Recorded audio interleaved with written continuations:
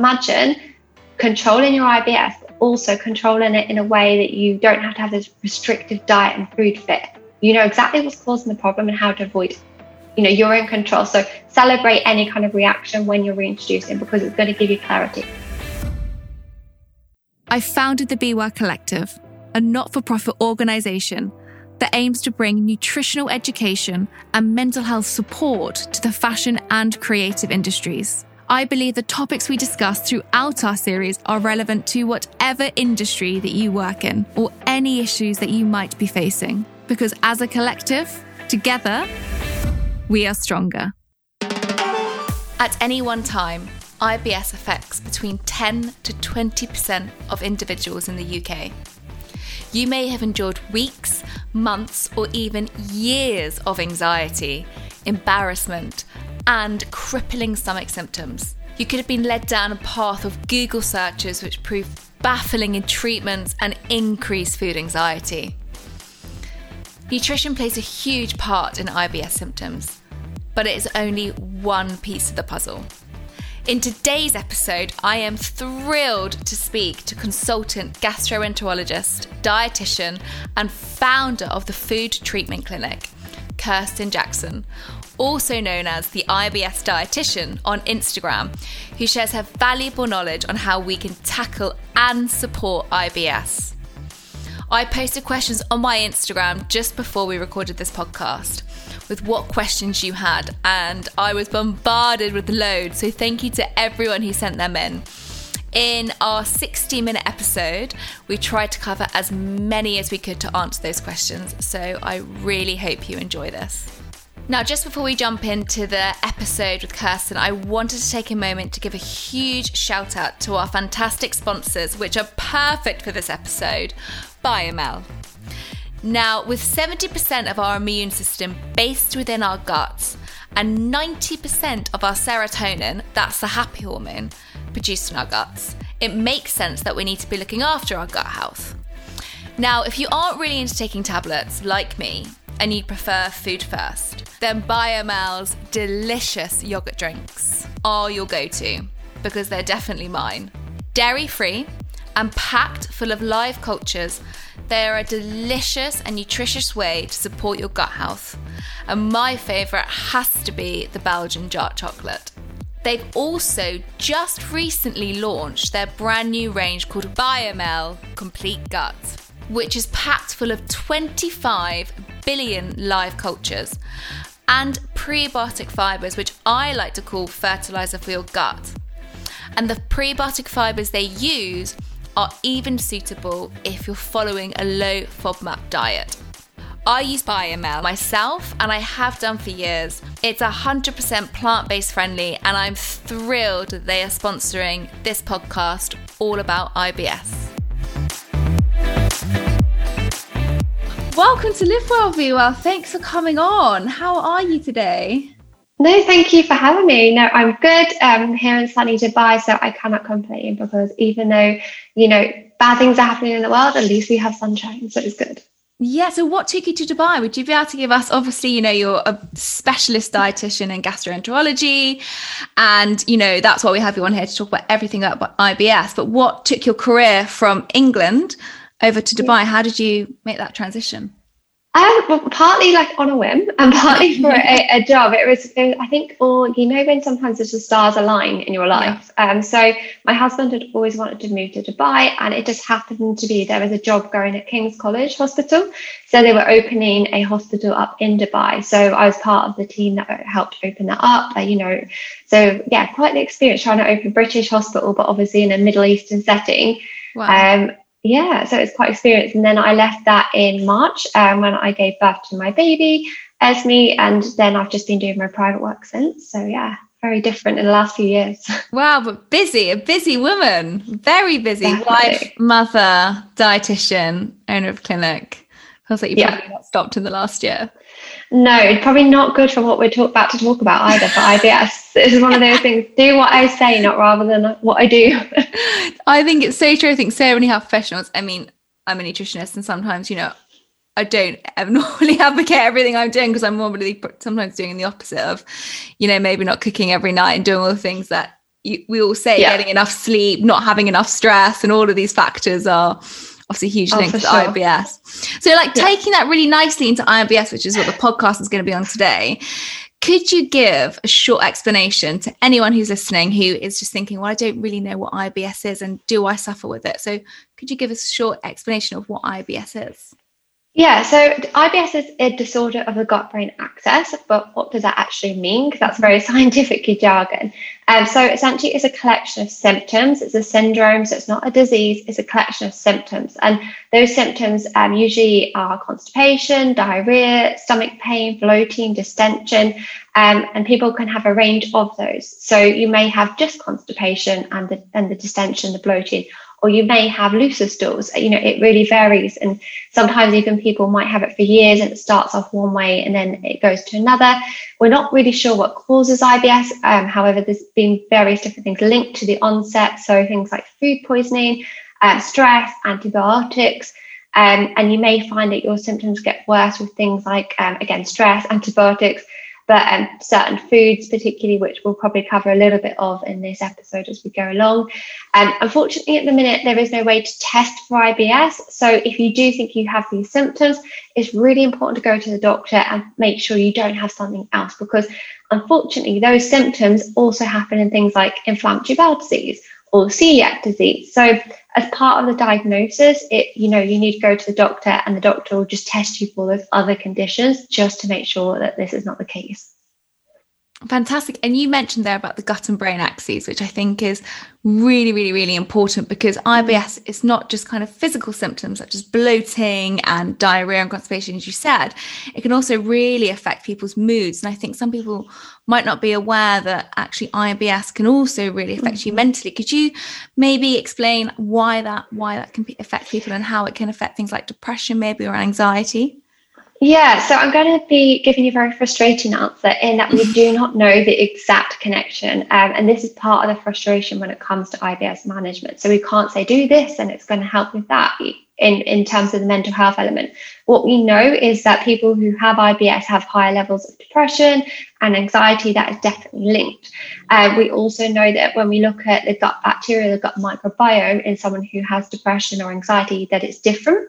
And so there is obviously a link there, but that exact link we're not entirely sure of yet. But some interesting facts. 50% of our dopamine, which is a hormone influences the mood, is actually produced in the gut. 90% of serotonin is produced in the gut. So there's obviously a link there, but unfortunately not quite at the stage to say, take this supplement and it's going to help with depression. Or I would love to, I'd be a millionaire by now if I was able to. But so we know there's definitely that link, but exactly what it is, we're just not sure yet. So for so many people that are listening and probably thinking, well, maybe I have a couple of these symptoms and maybe I do have IBS.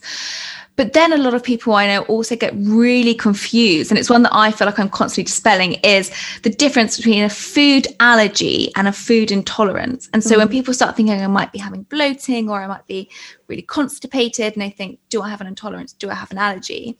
Could you give a quick kind of explanation of what is the difference between a food allergy and a food intolerance? Because they are very different, aren't they? Yes, entirely different. So an intolerance is basically when you have an intolerance to something. What I mean by that is, for example, you might have an intolerance to wheat, which is typically you reacting to the carbohydrate. And you might find that you have one slice of bread in the day and you're fine. But if you have maybe a pizza or a pasta on top of that, or you had 2 slices of bread, then you start to have a reaction. And the thing with the intolerance is it doesn't involve the immune system. This is the key underlying factor. Whereas an allergy always involves the immune system. And an allergy, you cannot have any amount of that food. So if you're ever getting confused between the two, just think back to the simple terms of, when you think of a peanut allergy, would you give that person a little bit of peanut and just see how they get on? No. And that's an allergy. Whereas an intolerance, you can have little bits and have absolutely no symptoms. And the reason why people are intolerant to food is typically because of the way it's digested. So it could be, for instance, a lack of enzymes. So if someone's lactose intolerant, then they don't have enough lactase, the enzyme that breaks that down. So they'll manage small amounts, but as I said, they won't manage larger amounts. Whereas if someone had a milk allergy, then it's their immune system reacting to the milk protein, and they can't just have a little bit. Even, a few specks would be enough to cause that immune reaction to set off. So when we think of allergy, the example I gave, the anaphylaxis, that's pretty obvious. Sometimes people have, other symptoms like eczema can be a symptom, but there is a type of allergy called non-IgE mediated food allergy. And this type of allergy is, again, we don't have tons and tons of research on it. There is unfortunately no way to diagnose it in terms of a test. The only way to test it is through an elimination diet. But this type of allergy, it gives you very similar symptoms to IBS, like you might have constipation or diarrhea, but they're very severe. So you wouldn't have just a loose stool, you would maybe be running to the toilet 10 times a day, or you'd maybe be projectile vomiting or constipation, for 2 weeks at a time, really severe symptoms. And although listening to this for some people, you might think, well, surely that person would realize that's not normal. Yes, but yes and no. But if they've had that their entire life, and they've gone and had these tests done and nothing's come back, then they may think, oh, I probably just have IBS, and they're trying to target with fiber changes. And so, sometimes it's not that obvious for some people, that type of allergy. And I do see that in clinics sometimes. Someone would, they come in, they said, oh, I've got IBS. And I said, well, how long have you had it? Since I was a baby. And, the alarm bells start ringing. Actually, it's probably not IBS, and they've got very severe symptoms. Yeah, and you said there actually the non-IgE, which is a delayed onset of an allergy, so it's normally around 48 hours, isn't it? Yeah, of the allergy symptoms.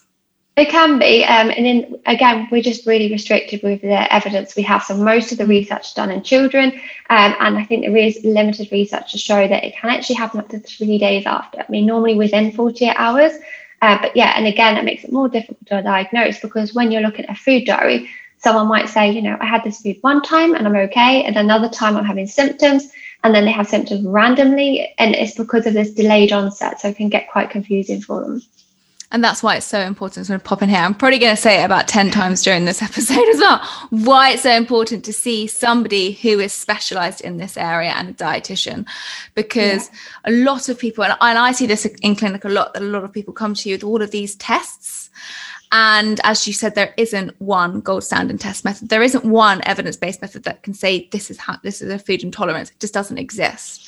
Unless you're a celiac and you then have, a little tube that's popped down to your throat, and then you have a look and you can then see if you have celiac disease or not. But apart from that, any of these tests that you're getting done, and I'm sure you completely agree as well, that they're not evidence-based. And so you then spoke about a food diary and an elimination diet, and a food diary. Is that the way that you see your patients in clinic as well, is that you work through food diaries with them? Yeah, absolutely. We need to look through everything. And I'm just going to go back on the testing that you mentioned there. So celiac disease, just to confuse everyone even more, is an entirely different thing altogether. Thing to IBS. Yeah, and it's not an intolerance either. It's an autoimmune condition. So I've got celiac disease, and this is, entirely different. Again, you can't have any gluten at all, and if you do, then it starts an autoimmune process. So again, another category for the listeners to get their heads around.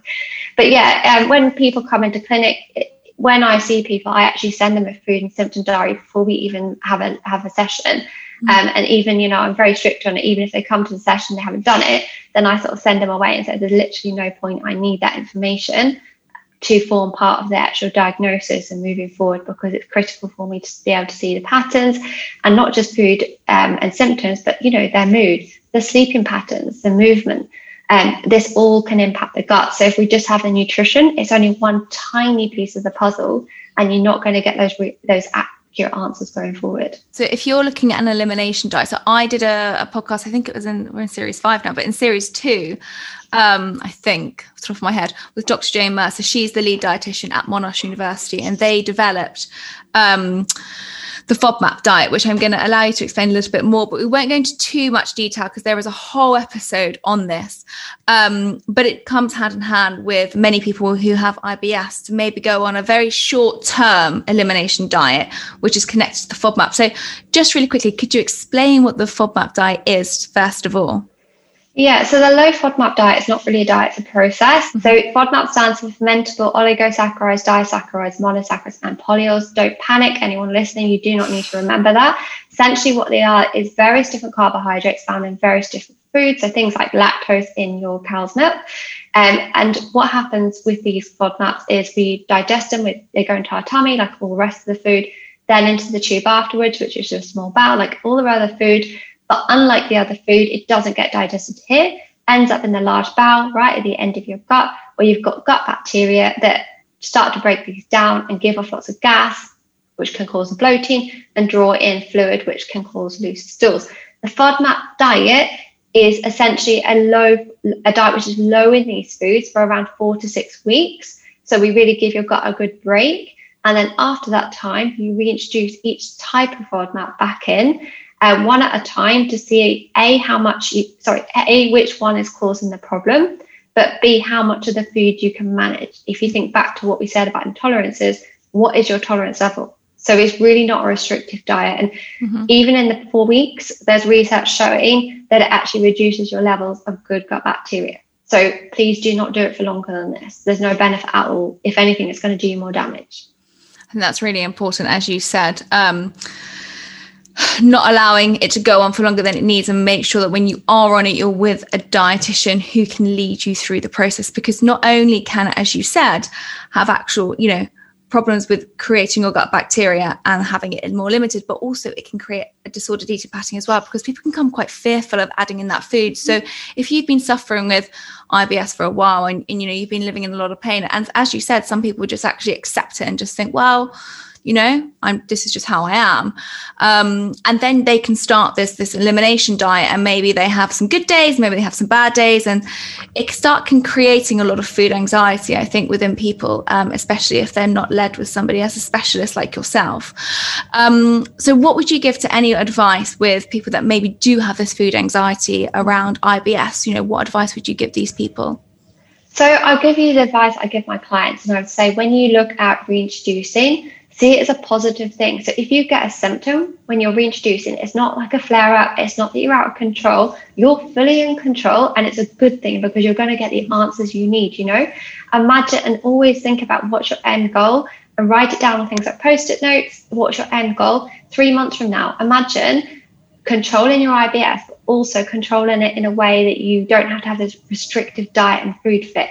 You know exactly what's causing the problem and how to avoid it. You're in control. So celebrate any kind of reaction when you're reintroducing, because it's going to give you clarity. It's different. That's so important, how you can expand your diet when you're really anxious. I think one of the things that people can get, and again, you mentioned it, and it has nothing to do with the IBS. You said it's obviously an autoimmune condition, but for years, there's always been this fear around wheat and gluten as well. Could you maybe just talk a little bit about that, about people that might have food anxiety? Because obviously there's fructans in wheat, which could have a link, but it could not affect you at all. So it doesn't mean that every single food within the FODMAP diet or plan, as you said, they won't all automatically react with you. So could you maybe just give a bit of a bit of an explanation around that, really, about people that might be quite fearful of wheat and gluten, because I see that a lot. Yes. Yeah, and I get quite a lot of abuse online for this one, actually. because it seems to be, and there's people, I'm not going to go into it because I think it's good to keep this episode really positive. Yeah. But there's quite a few people who, let's just say, they're not qualified, and they often come up with qualifications that look like they're qualified to give advice. And the two things they always say is dairy causes inflammation, gluten causes inflammation. And especially as a celiac, where I actually have to avoid gluten, I'm like, why are all these people having to do this? Now, honestly, when we look at the research, there is no research to show outside of celiac disease or a wheat allergy, which, by the way, I've not seen in 10 years of my career, an actual wheat allergy. Is very rare. Yeah. Gluten doesn't cause any problems at all. It's a protein. So even this gluten intolerance is not a thing. So when we look at the research that actually suggests, there is a gluten intolerance, unfortunately, there's a big flaw in that research, in that they haven't considered the FODMAPs, because we also contain fructans, which we know get digested in the large bowel, and they give off gas and bloating, and they're drawing waters. So when you're getting symptoms with wheat, it is going to be, unless you're celiac or unless you have this very rare allergy, it's going to be from the fructans, which means you can have a tolerance to that. So, and you should have a tolerance, and you should include it in your diet, because it's a prebiotic food. It's good for your gut bacteria. So please, honestly, you don't need to be buying all these free-from foods, so you can get rid of that to start with, and then other foods, just slowly reintroduce them in and just see where your tolerance level lies. I'm so pleased you said about free-from foods, because if you actually look at the ingredients on the back, it's so much better just to eat good bread, like freshly made bread, if you don't obviously have, any kind of symptoms towards the fructans. But also saying that, so talking about the elimination and talking about things such as, maybe disordered eating that can coming from quite restrictive diets and being quite fearful around adding that food in. Can we talk around pre and probiotics? Because again, this feels like another area where, yes, there's been a lot of research, but also the information, again, is very conflicted. And some people know, the thing is, you can walk into any store here, such as a Holland & Barrett, and buy a probiotic off the shelf, and you think, oh, this is going to be fantastic for my gut. But actually, that's not what the evidence always shows, especially with IBS. So I'd love for you to just talk about, firstly, let's talk about probiotics, because they're two very different things. So let's start with probiotics, which people might be more familiar with.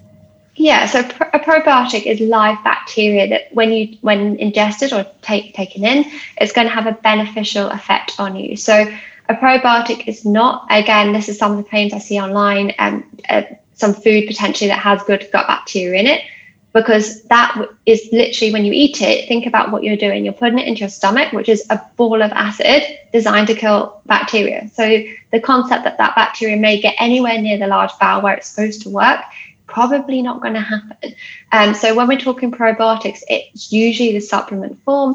So forms in like capsules or little drinks that you may see.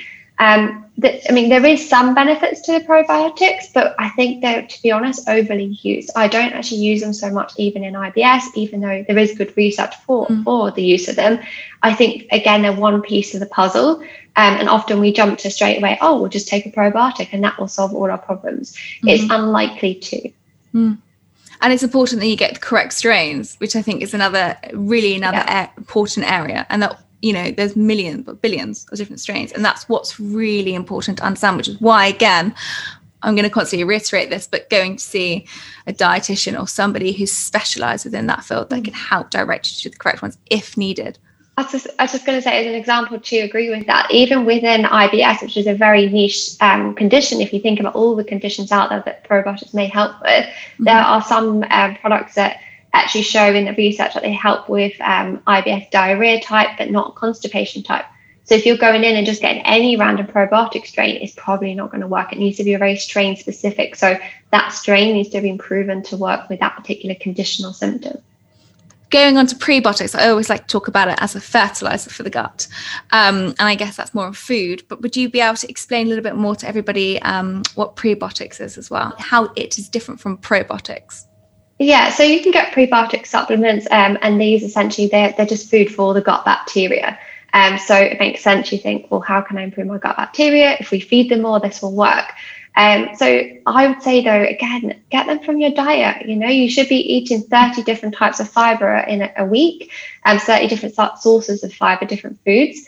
And that would be more than enough prebiotic anyway. And some of the supplements in higher doses actually do cause more bloating. So I would say just look at your diet and get the different variety, and again, save yourself some money and some stress. And you know what, you said something really important that I remembered I wanted to say and I completely forgot. But talking about fiber, critical and really important for the gut, and we should be getting around 30 grams of fiber roughly a day, give or take. It depends, again, solely on that individual, how much they need. However, with the FODMAP diet, there is, again, a huge risk that you're not going to be getting enough fiber. So for anybody that's worried around, starting the FODMAP diet or thinking, am I going to get enough fiber? Because fiber can, as you said, cause some bloating or some discomfort. So what would your advice be regarding the fiber content if you're going to start looking and researching down the FODMAP route? Yeah, absolutely. And it's a big problem. Often people go, oh, the low FODMAP diet made my symptoms worse, especially if you've got constipation type, you're taking out more fiber. It's not good. So what I'd say, and this comes straight from my Take Control program, I'd say is what I get people to do is, and you guys listeners might not like this, and the people on the program sometimes don't like this, is just hold fire for a week and find out, first of all, what your normal fiber intake is, and then perhaps look at increasing that first. so that you're in a good gut, kind of a healthy gut diet first. Because if you just go straight into the FODMAP diet and you aren't really, and your diet's not good, not high fiber or high enough fiber already, and then on top of that, you're taking out prebiotic food, and you're taking out a little bit of fluid from your bowel, you're going to end up actually really quite constipated. So take a week out, find out what your baseline is, and then you can start to create small goals to increase your fiber intake slowly. And you can do it on the low FODMAP diet. But I think it's always good, first of all, just to find out where you're at first, and then you can create small goals going forward, rather than just saying, right, I'm going to eat 30 grams a day, because you're going to end up, really not in a great place gut-wise. You can't expect your gut just to be able to do that overnight. 100%. And also water intake, of how crucial that is to go hand in hand with fiber, which I think so many people forget about, is people increase their fiber and then there's a lot of discomfort around fluid if they're not having enough. So could you just explain why water intake is so important when you're looking at your fiber? Yeah, so part of how fiber works is by absorbing fluid to, form the stools. And so if you just increase your fiber intake and your fluid isn't good enough, then you're just going to end up with drier, harder stools. So look at your fluid intake. Very, very roughly, it's around 35 mils per kilogram a day. There's various other calculations out there, but that will give you a baseline. But you need to be looking at things like your urine color, and it should be like a champagne kind of color. So it's light. And don't do what a lot of my clients do and kind of get to the end of the day and go, oh, Kirsten's going to want my food diary this week, and you rush down lots of fluid and then you're up all night peeing. And so it looks every day like your fluid intake is really great, but actually you can only retain so much fluid at once. So just try and sit, through the day gradually and meet your fluid requirements. And not just water, other things count, tea counts, juices count, there's other things there. Soups as well and things like that. Fantastic. And so going on to certain trigger foods, which people might not be aware of, and it hasn't always got to be around all FODMAPs, but things that could irritate IBS. So I'm going to go on to an immediate one that I think most people listening are aware of, but it's alcohol and IBS. So, especially in lockdown, it's probably been maybe a go-to a bit more than often than others. What is your take on alcohol and IBS? Because for so many people, there's that immediate thing of, I've had a really stressful day, I'm going to have a glass of wine. But actually, is that counterproductive? Is that going to create more problems and maybe create more stress because it's going to trigger IBS? Is there a link between alcohol and IBS? Yes, absolutely. So alcohol, I think, and I've probably got an even more biased view because I have worked on like a liver unit before. So, I've seen the sort of the nasty side of alcohol. And I think what people forget is, and most people listen, I say most people listen to this, you wouldn't go home and have a line of cocaine.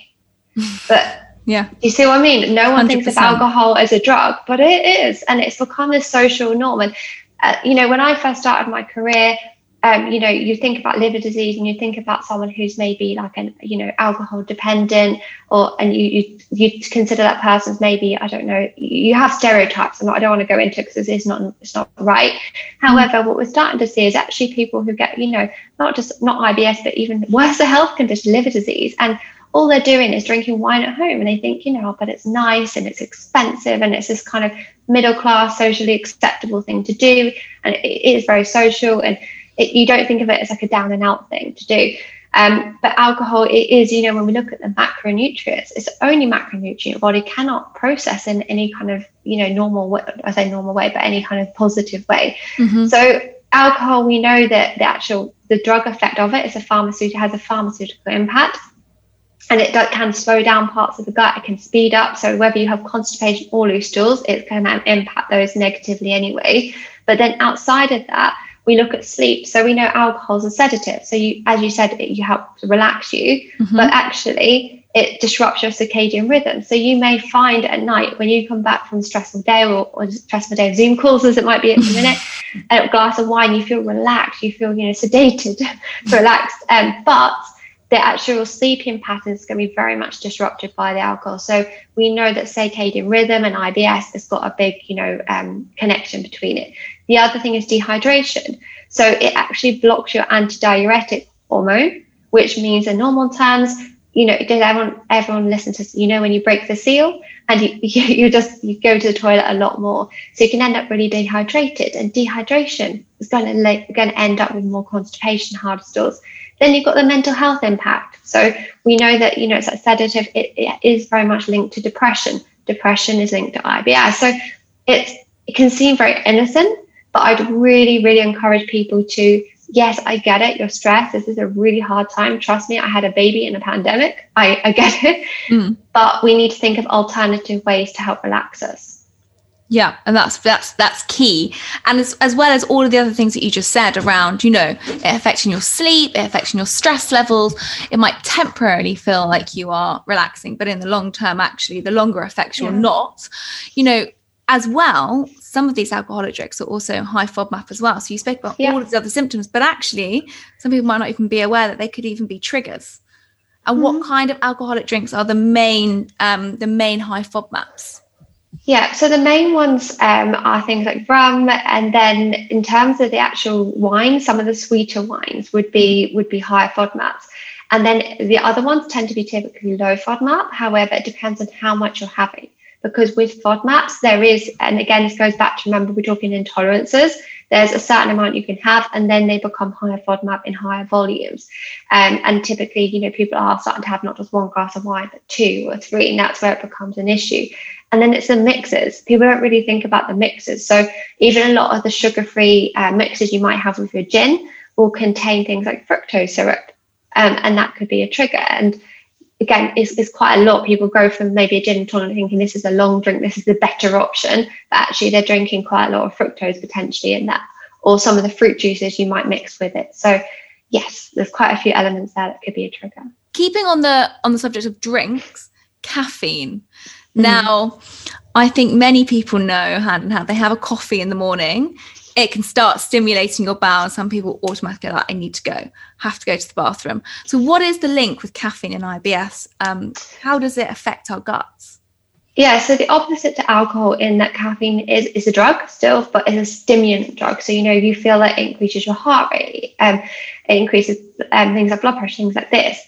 So it can stimulate the nervous system. It can stimulate you to go to the toilet. Now, this isn't always a bad thing. So for some of my clients who are more IBS-C, constipation, I'll say, a cup of coffee in the morning might not be a bad thing. And they're thinking, yes. Exactly. Yeah, exactly. And again, it goes back to, you cannot say, do this is one diet for everybody. We have to tailor these elements. And caffeine is not bad for you. It's good for things like depression. It can lift your mood. I think there's been some research kind of connecting coffee intake with longer term with reducing risk of dementia, things like this. And caffeine, again, I think we demonize it very quickly, but it has to be used correctly. So I wouldn't recommend anyone drinking more than the 400 milligrams a day, because that's, in terms of, that's just healthy eating guidelines. And I would say to just be careful of not having anything after midday, because caffeine has a really long half-life. So even if you're a constipation type and you're thinking, great, I'm going to drink coffee all day, if you're up all night, then this is going to have a negative impact. So you need to balance. And the last thing around mental health is, yes, caffeine might be good if, for people who've got depression. I don't mean drinking tons, just a couple of cups. However, if you've got more anxiety, this could worsen it. So I think, just looking at your own caffeine intake, and again, it's about tailoring it to your specific situation. This is a question I get asked a lot, actually. It's one that came up. So I did a few kind of question boxes on my Instagram, and so many women wanted to know about female hormones and IBS. I think it's a really big thing. A lot of people seem to have flare-ups during their menstrual cycles. Why is it? Because generally women suffer with IBS more than men. I'm not quite sure why that is, but I'm guessing there's a link there with female hormones and IBS. And why can it be worse around the menstrual cycle? Yeah, I mean, we're not sure why more women do. There's obviously the hormone element, because we have babies, we have periods, we have menopause. Like, it's just ongoing, isn't it? So it's really not. Straw. Yeah, exactly. It's not fair sometimes. But there is also other stats out there to maybe explain this. So we know, for instance, men have a 32% less tendency to actually consult their doctor in general. So it may actually well be there's a lot of men out there with IBS and they just don't get diagnosed. So it could be that. But going back to particularly, hormone cycles in women, when we look at the the different hormones. It's the luteal phase which is causing this. So this is the phase right before you would have your period, and this is where your hormones are at their lowest level and your gut becomes much more sensitive. So this actually happens in everybody, but if you've already got IBS, it's just like another whammy on top of this. So you may notice during this week that you have more like pain around that area. And this is very normal for some people, I would say. But as I said, in IBS, you've already got sensitivity, so it's just going to worsen it. And then actually during your period, a lot of people will say they have worsened symptoms, but typically what we start to see is actually the behavior changes. So we're not as active as what we were before. We're not sleeping as well. Our mood isn't as good. We're eating potentially different foods. For instance, we know that people eat more kind of carbohydrate based meals, larger portions, so potentially more FODMAPs there. So I would say to anyone, you can't change your hormones, unfortunately, but what we can change is our behavior. So if you're someone that used to go to the gym during this time, that might not be on the cards, but you could potentially just get down on a yoga mat and do some stretches, just keeping active, that kind of thing. 100%. I think that's a huge thing, actually. And I mean, being women myself, I can speak about it from a personal point of view, but you do crave more sugar, or I do before the time of the month. And obviously that can interact as quite a few triggers with IBS as well. What advice do you give to your patients or anyone listening, if they're like, I'm just really craving it and I know it's going to make you worse, but you still do it. What would you say during that period, during that time, to say that when you are having those strong cravings, if it is going to cause you a lot of discomfort, what advice would you give? What are the other go-tos people could reach for?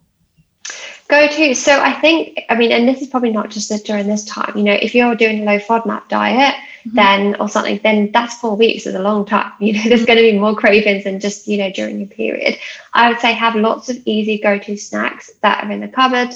And it really depends on what you're into as such. So things like, typically I'll go for the chocolate, because I don't want to be stereotypical, but I know that's probably my go-to. So things like chocolate. You could do the dark chocolate instead of milk chocolate, which is low FODMAP and we know not going to cause issue.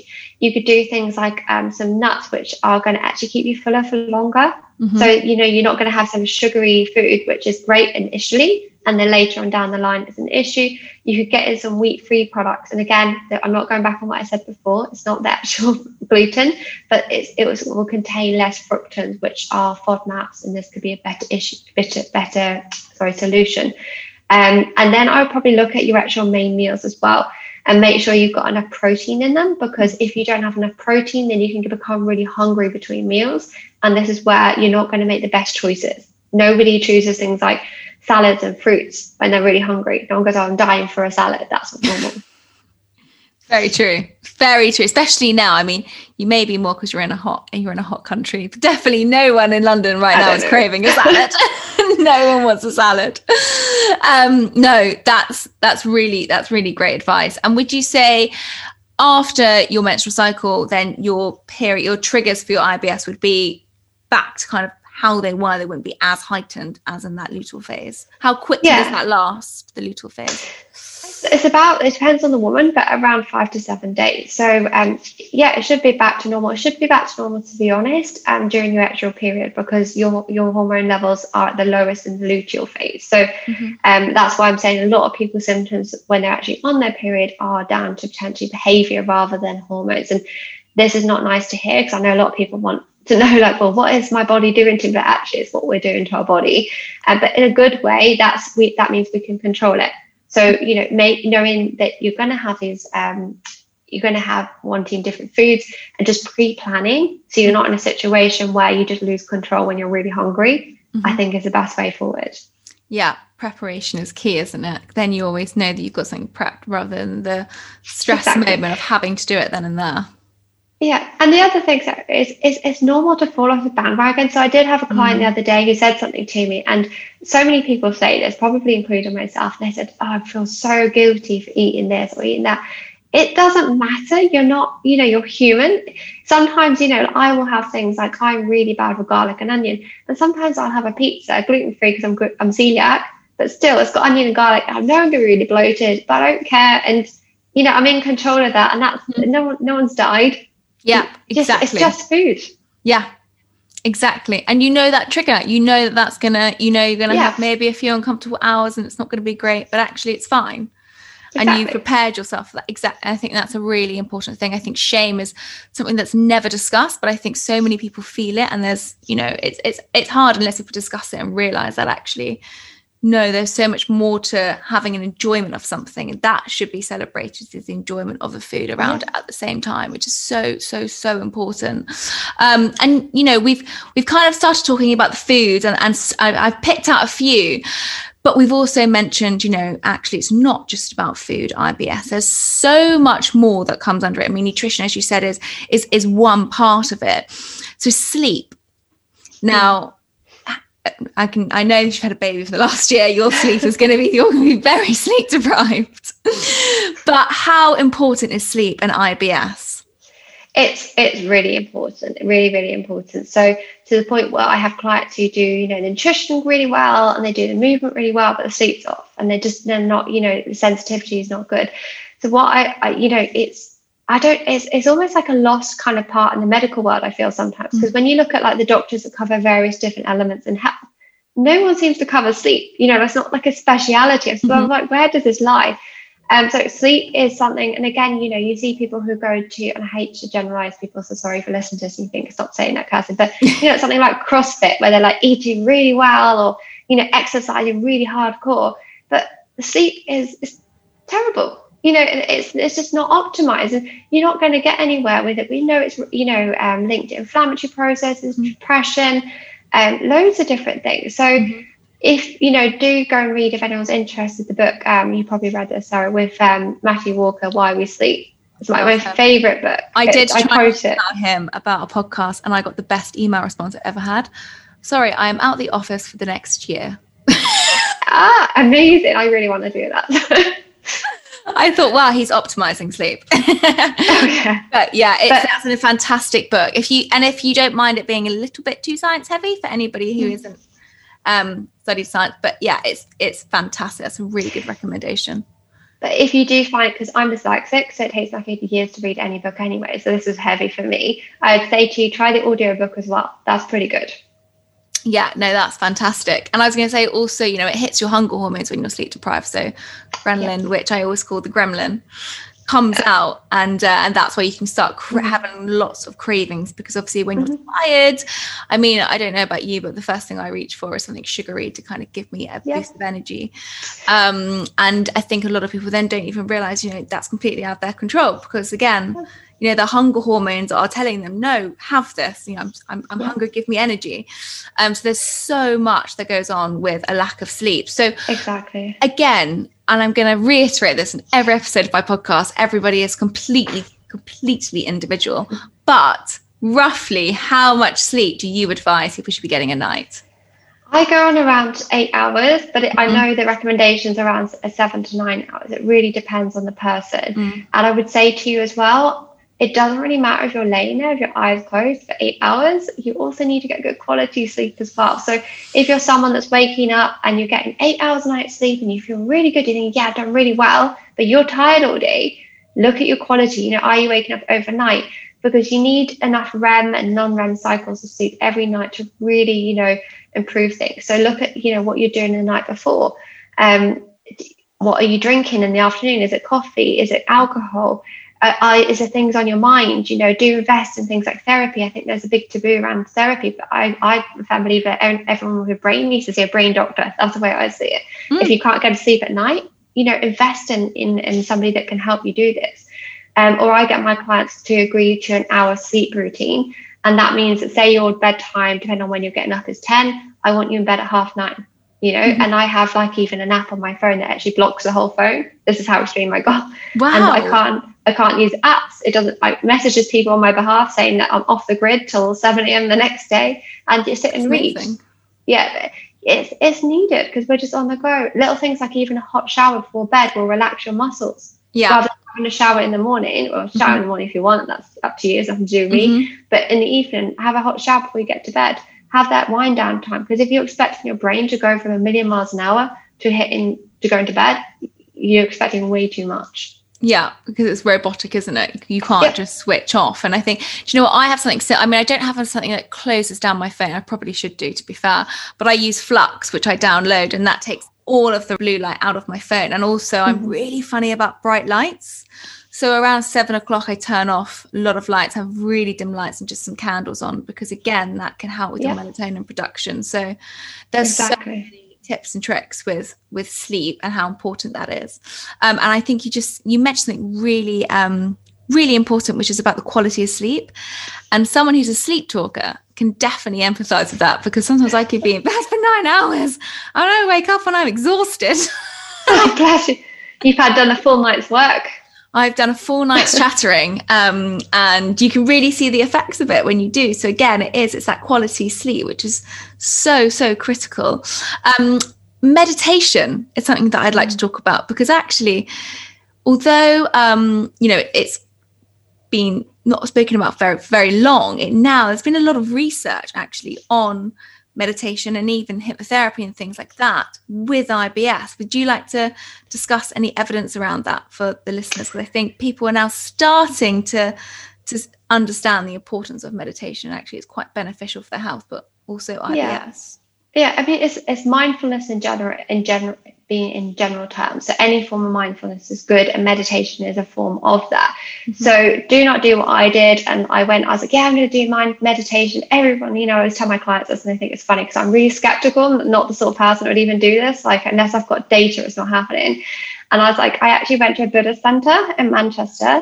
And everyone was like, I was getting cups of tea. I was like, oh, this is great. I wasn't sure if I was forming like a cult, or I'm not sure with this. But then there was like, so now we're going to go into the prayer room. And I've got the most active type A mind constantly on the go. And I sat down and I was there for an hour and a half meditating. So it was like proper intense, really intense. That's a long time. I think you're going to say 10 minutes and you're an hour and a half. No. And it was like proper, as I keep saying, proper, all the traditional like chanting and all this kind of thing. And I think sometimes when we think of meditation, that's what we think of. And when I see that, I say to meditation, my clients, I can see them closing down. I'm like, no, that's not what I mean. So take a step back. All meditation is sitting mindfully for 10 minutes. That's all you need to do for 10 minutes a day. And apps like Calm or Headspace are fantastic. And they just talk you through it. And what I say to people is, if you need meditation, you will find it very difficult. And by that, what I mean is people with the busiest minds, you're going to sit there and spend 10 minutes and you'll be really annoyed at the end, because you'll think, what a waste of 10 minutes. And you'll spend the entire 10 minutes thinking about different things, because it's going to take your brain time to rethink in a different way. Just like the first time you went to the gym, you picked up a weight, you weren't sure how to do it. And it was painful afterwards and it was awkward. You're trying to train your brain in a way that it has never thought before. But from someone, me, that is the sort of person that hates this kind of thing, in bracket, this kind of, again, wishy-washy things that I used to think it was. There's actual research for it. And honestly, if you can nail this down and make yourself do it for 10 days in a row, then it's almost life-changing. The way you're able to then process thoughts and relax is a really good tool to do. And it's heavily linked with the reduction of symptoms in IBS, isn't it? As well, if you're meditating, because it's reducing your stress levels, and stress, as we know, is highly linked to IBS. Yeah, absolutely. It's about being mindful as well, and sort of not mindful but present, because if you're thinking too much in the future, they say that this is related to more anxiety, and too much in the past is more related to the depression, both of which are linked to IBS. If you can get that 10 minutes just to think about the current, that's definitely going to help you. Yeah. And what's your thoughts around IBS and mindful eating? I think that's another really key point. Yeah, so there are obviously things like intuitive eating. That's not something I'm trained in. However, I do have other people who contribute to some of the work I do with some of the clients. And definitely, I think this is an element and something we've forgotten. So you think traditional family, you're eating at the table, you don't have music blaring, TV, you're not on your phone. Whereas I think our generation now, we're just constant, there's times I'm on the computer and I've got Netflix on and my phone, and then I've got so many things at once. And you're missing the cues for when you're actually hungry, when you're full, all these different things. So often, people can go too long actually without eating a meal because they just don't realize they're hungry, and actually then overeating at other times, and that then might mean your portions are too big, and that's why you get problems. So definitely, I think mindful eating is really important. Yeah. And it also, it gives you that time, as you said, it can be part of your mindfulness practice, just to sit down and actually enjoy that food is really important. I think, as you said, the grab and go culture is definitely our generation. Meal times aren't as big today as they probably were in our parents' generation. No. So we went through a few trigger foods. We went through our hormones. We went through mindfulness and sleep. What is the IBS toolkit for people that are listening? Is there anything else in there? I'd probably say movement is one of them as well. But people, if they are having a flare up of their IBS or they are genuinely worried, what would be your IBS toolkit for them? My IBS toolkit would be, number one, I'd say to just keep a diary, because if you don't know why your symptoms are happening or when they're happening, how are you going to tackle them? So many people jump this part and they go into what supplement can I take? What diet can I do? Well, we don't know. Let's take a step back first. And we need to find out what your actual IBS is and, what's occurring. And what you can then start to see is it a fiber issue? Are you really stressed? And then you can form, I'd say, very specific SMART goals. So looking at what area it is that's causing an issue. Just pick one area at a time. So don't try to do everything, because you're just going to get overwhelmed. So look at, if it's stress, look at the mindfulness we talked about. Look, just download the app and commit to it. If it's a nutrition element, you really need a dietitian, to be guiding you through that low FODMAP diet. Is it movement? Are you someone, especially during lockdown, where women not necessarily at work, are you just not moving the whole week? And you're thinking, why is my IBS worse during lockdown? It's different. If you can just spend 1 week, don't change anything. I know this is frustrating because you want to take action, but write everything in this diary, your mood, your sleeping patterns, your food, everything, and start to be realistic. Look at what you think is the main factor.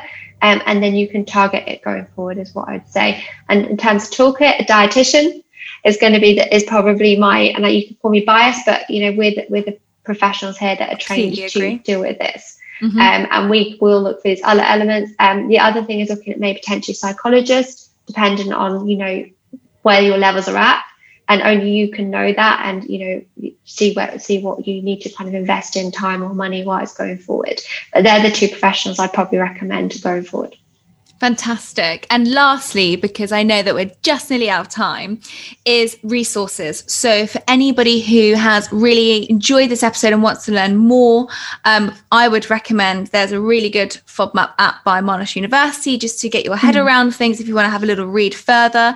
And obviously the NHS and the British Dietetic Association. But is there any other resources that you would recommend? Yeah, so the IBS network is fantastic. They've got lots of articles. So I'm actually an advisor for the IBS network. It's a charity in the UK. So you can get really good articles in there. They're all checked by registered dietitians or doctors or other specialists in this area.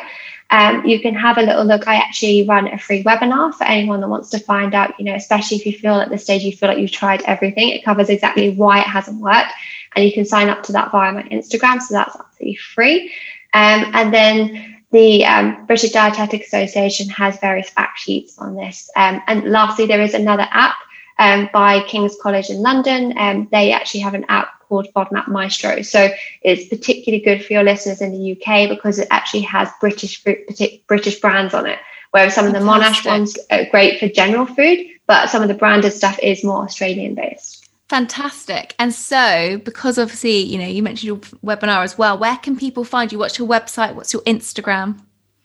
Yeah, so the website is thefoodtreatmentclinic.com and my Instagram is at the.ibs dietitian. And there's loads of info on there as well. And it's all been obviously checked and made by me, so you can trust it. Fantastic. That's what we want. That's what we want our listeners to be directed to evidence-based sources. Kirsten, thank you so much for being on Live Well, Be Well. And I always like to finish with asking the last question. What does Live Well, Be Well mean to you? Oh, that's a hard question.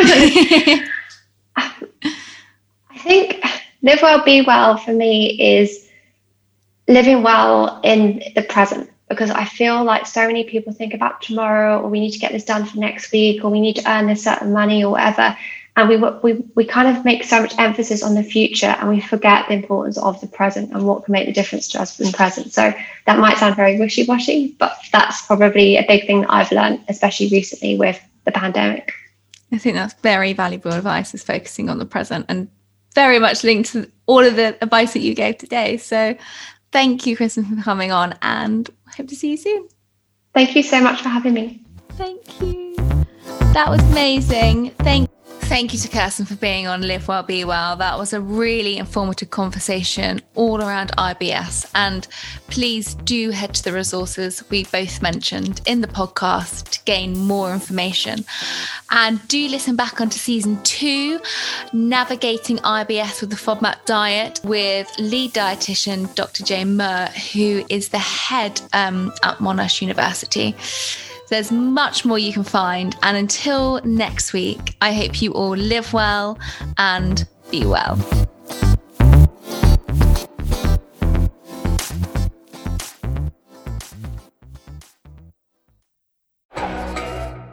Before you go, I have something new to tell you about.